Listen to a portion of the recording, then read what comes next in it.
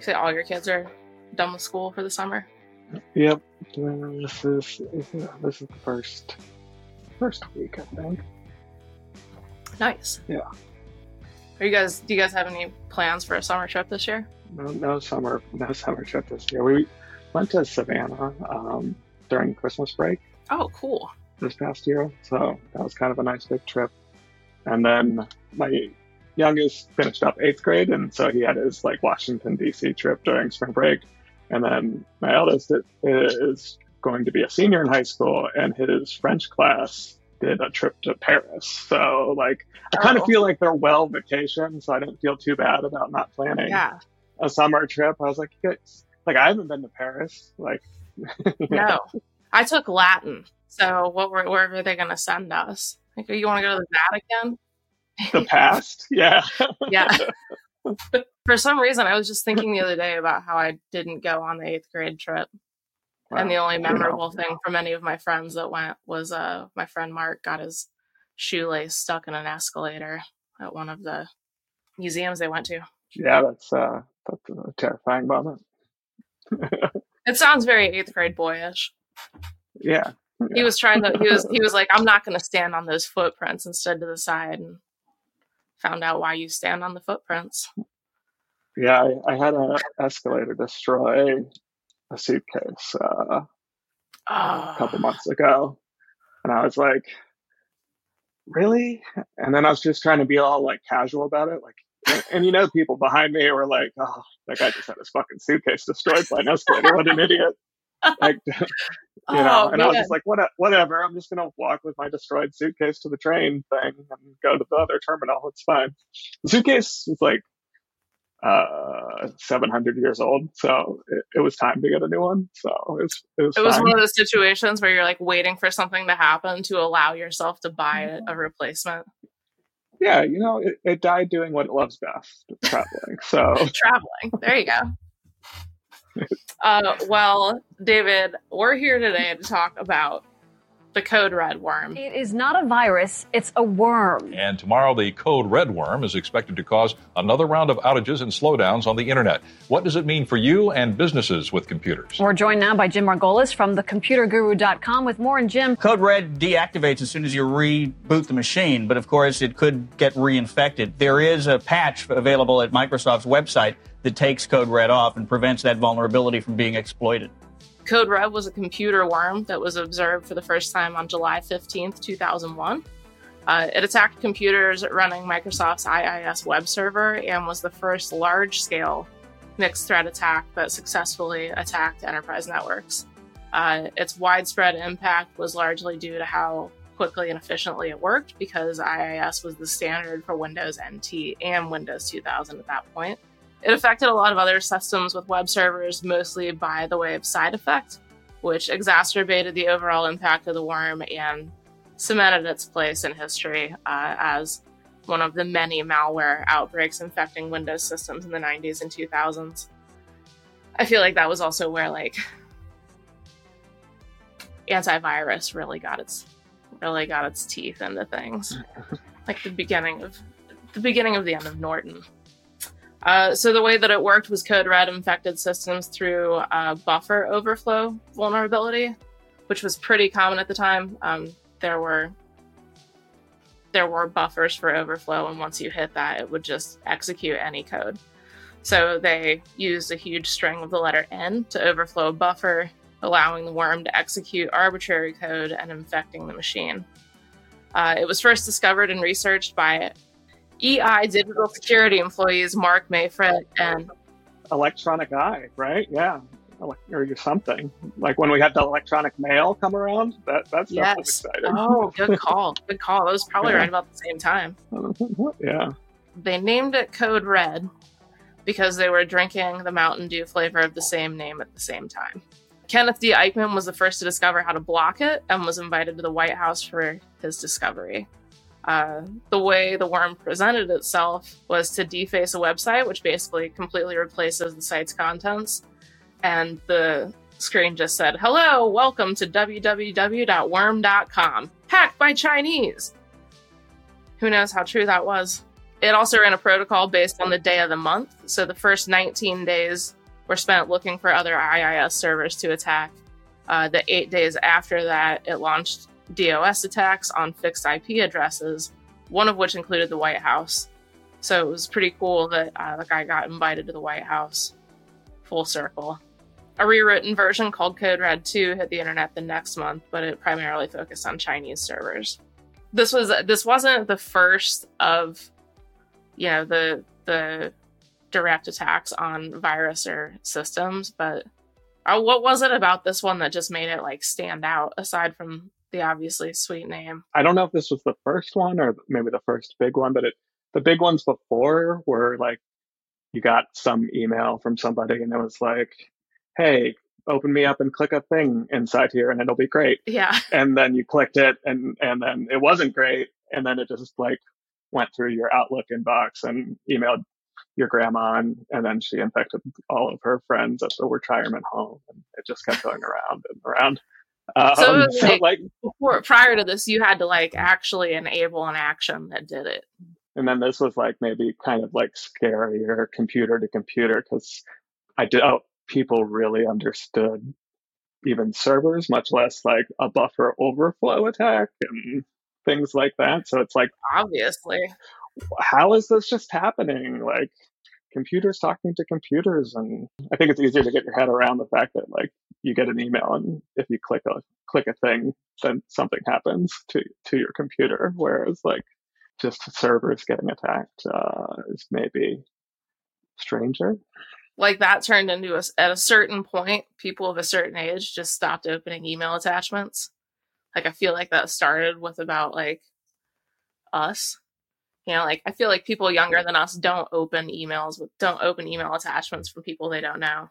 Yeah, because the first ones were that, and so it kind of like got ingrained into your basic like internet safety standards. And so then, I guess if you're a hacker and wanting to do things, then you got to go do other things. And the great thing, and the thing is like, it was always Windows systems for like years, and it continues like often to be the case. And the reason it often is the case is that many people who choose Windows are like government entities, education entities that don't have a lot of money to spend on IT resources who patch things regularly. So like Microsoft will have something that happens. They'll be like, here, patch it. And then 10 years go by and you never patch it at, the hospital or patches fall off. And patches fall off or whatever. So then hackers hit those vulnerabilities. And it's not like they need to like really research them hard. It's like Microsoft's website's like, there's a security vulnerability. Here, fix it. IT administrators and like, nobody's around at the hospital to fix the thing. So then they get infected. They're like, we actually don't have some time for that.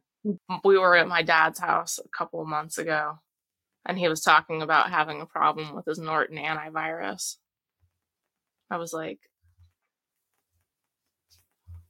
yeah, my dad has consistently used Microsoft computers with antivirus software.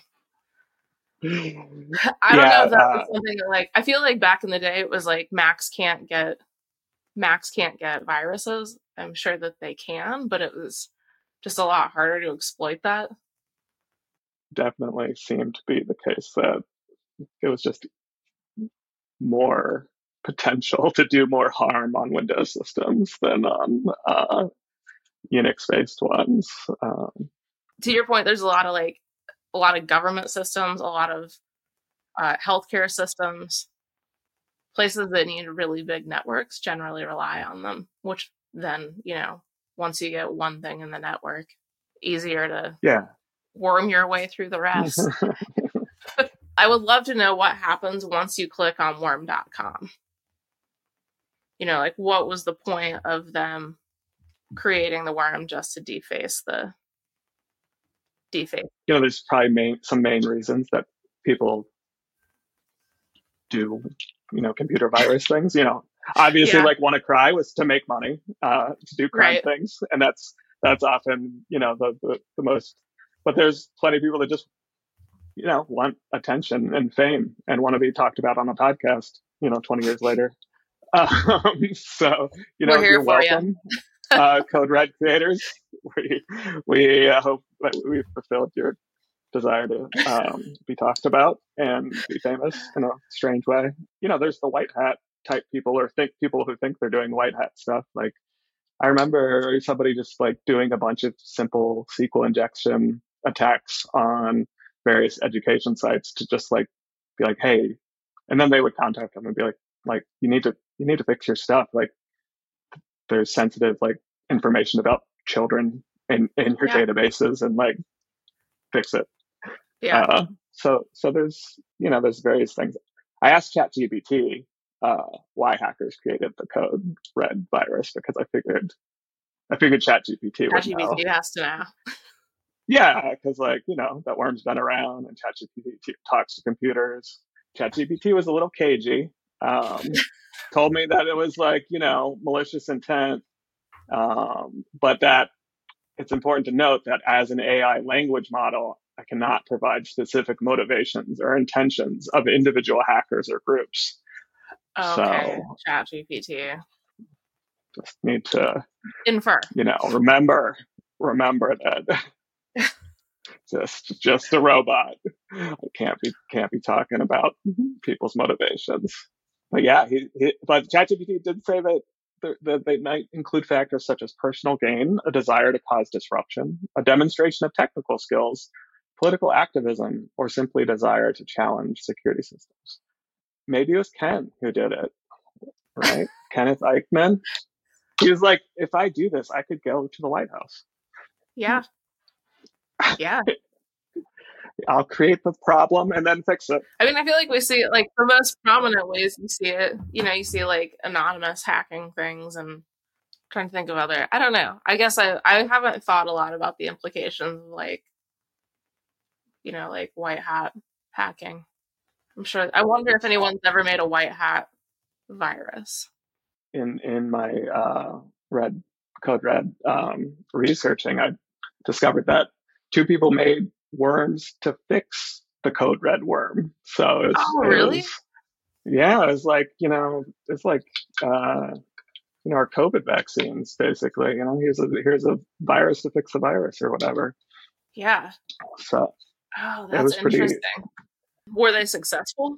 I mean, according to this article from 2001, one of them was called Code Green, creatively titled there. And CR Clean. And then, they came with their own warnings, similar to ChatGPT warnings, saying, we're a worm and use at your own risk. I wonder if you'd be more or less likely to instigate that worm if you knew you had been hacked by another worm. Would you be a little bit leery of it? Well, and then it did the same thing. So it would go and look for it would look for infected Code Red machines and then be like, hey, do you want to clean up with this? Oh, that's crazy. So it kind of would just run the same vulnerability to see who else had been exploited by it and say, do you want me to exploit you in a better way? Yeah. Do you want me to be nice about this? Would you like me to be aggressively helpful and fix your computer with kind of your consent? Yes, aggressively helpful. I wonder if there would ever be a time when like things become unhackable, or do you think that that's just part of like technological innovation is like the instant somebody finds something new, somebody else will find a new way to exploit it? Yeah, I think as long as people want to, do the things that ChatGPT, told me are motivations after saying that they couldn't tell me motivations, it's going to be a case. I mean, the internet was built to motivations. Yeah. They are there. Yeah, I mean, the internet was made to share information. It wasn't made to safeguard information. So, like, the security has come second, and because it's always been about sharing information and innovation, and that's you're not worried about how people are going to exploit your innovation when you're innovating. So I think that's always going to be a concern. You can you can, I think, once the apocalypse comes and the internet's down and, we're all back to paper and not using computers, then it'll be hard. Yeah. I always, my in-laws have a box of note cards with all their passwords, and it's like the most secure way to store your passwords. Yeah. Because like hackers cannot get into your box of passwords. Yeah. My mother-in-law carries hers around in a little book. It's like in her purse. Yeah. Yeah. I guess now people who are listening to this are going to go to my in-laws' house and like steal their passwords. So that was probably a mistake. Sorry. We're just giving Sorry, them two Dottie. options. Sorry, Ozzy. Yeah. Sorry, Crystal. Man, we're exposing their vulnerabilities right now. They need to put the box in another box or put the box in a safe now. Yeah. Yeah. Have you ever, you don't have to answer this because if you've done something illegal, we don't want to put you on the spot. Have you ever done any like white hat sort of like exploring vulnerabilities in systems? Or have you, is it like something that you've been interested in as part of like doing development, doing like security stuff? I think like the only thing I've ever tried is like a simple like SQL injection type thing. It might have been somewhere I work, but like it's never been that interesting to me. When I worked at a fintech company, we worked with a third party company that did that employed white hat hackers, and so we would give them access to our system as if they were a customer, and then they would do pen test hacking attempts, and then if they found something, depending on the severity of the vulnerability that they found, they would get a bounty somewhere between like a couple $100 to like thousands of dollars. Man, all right. So yeah, it's like it's an industry unto itself, and it's a specific skill set and profession. You can find all sorts of Udemy courses or Coursera or on white hat hacking. I was in Vegas for a friend's bachelor party, and the bachelor party happened to be at the same time as the white hat convention was happening at the hotel we were all staying at. And this friend whose bachelor party it was the person who like got me into software. So like one of the guys who was there just didn't do like any of the bachelor party stuff during the day. He just went to the white hat convention. I was like, I admire that. Like, all right. He'd do it all day with a hangover. Yeah, one of the people I worked with at the finance company was really into white hat hacking and also I think not white hat hacking and went to like a conference where people don't use their real names and stuff and like aren't allowed to post on social media and. Okay, so to touch on the other point, this is this part has nothing to do with hacking. The code red. So you had said, I think you said it was the second flavor of Mountain Dew, and you were correct. Was that right? Okay. Yeah. All right. It was like I feel like it was a big moment in software or not software, soft drink history. Software, soft drink. Yeah, so it came out in 2001. So that was the same year that Code Red happened. So they were like brand new on the scene. Today there are 32 flavors of Mountain Dew. Wow. That is a lot of Mountain Dew. I had an incident in like probably middle school, early high school. My mom was like a single mom and was kind of just like, grab whatever you want for breakfast. I don't care.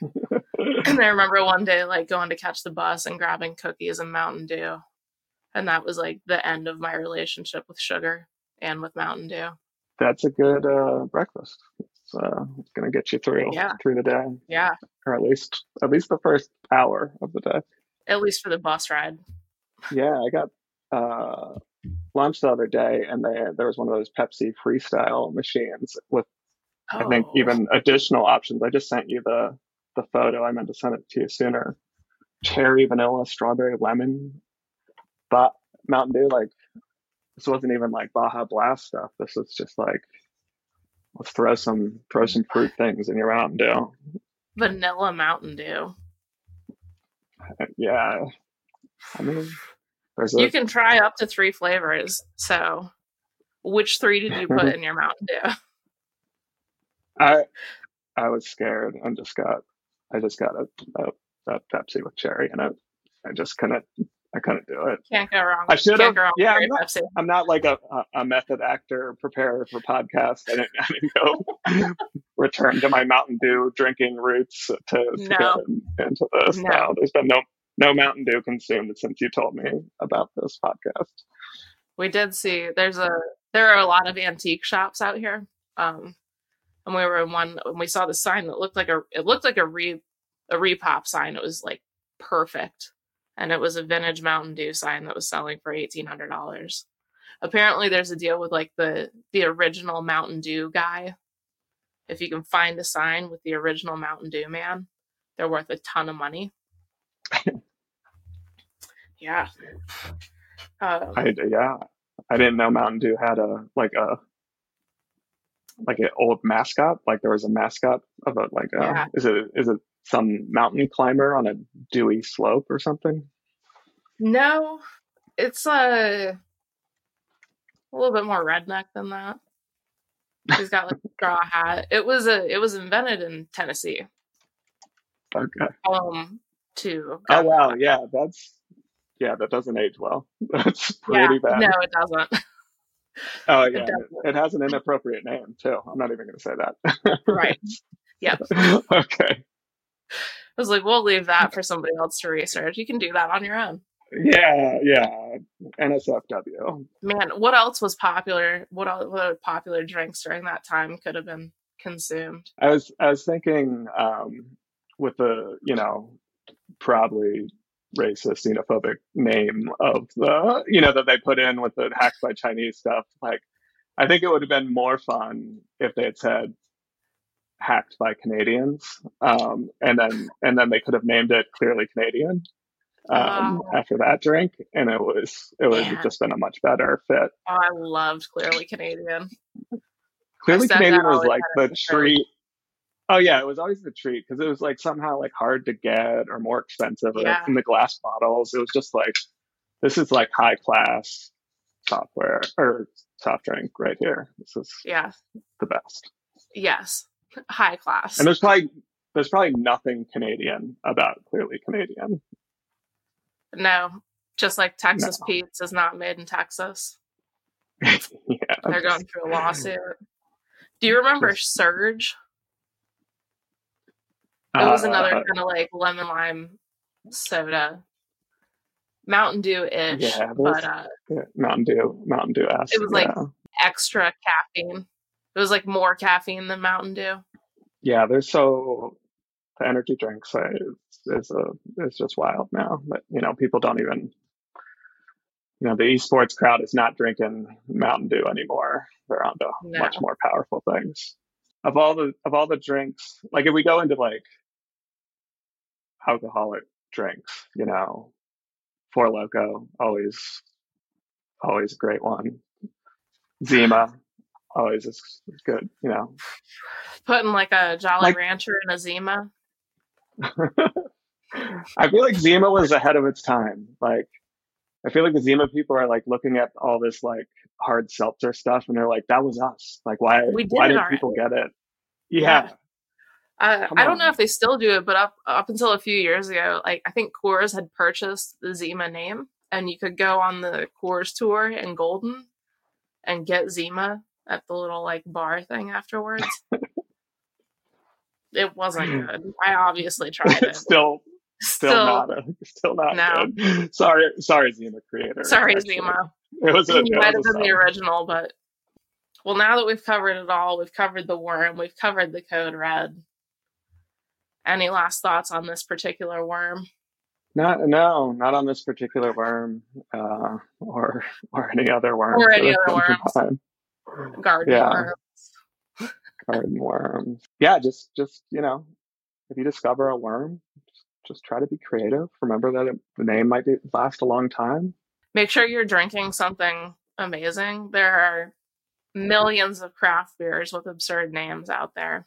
If you discover how to stop some kind of computer virus or worm, you could hang out with Joe Biden and then spend an hour trying to explain computer things to an octogenarian. Yes. So. Try to explain overflow vulnerabilities. Yeah. Using a glass of Code Red Mountain Dew. Which is Joe Biden's favorite drink, actually. Is it? Our president loves Code Red. It's in his Twitter bio. Yeah, don't fact check that. Thanks for listening to the Frontier Podcast powered by Gun.io. We drop 2 episodes per week, so if you like this episode, be sure to subscribe on your platform of choice and come hang out with us again next week and bring all your internet friends. If you have questions or recommendations, just shoot us a Twitter DM at The Frontier Pod, and we'll see you next week.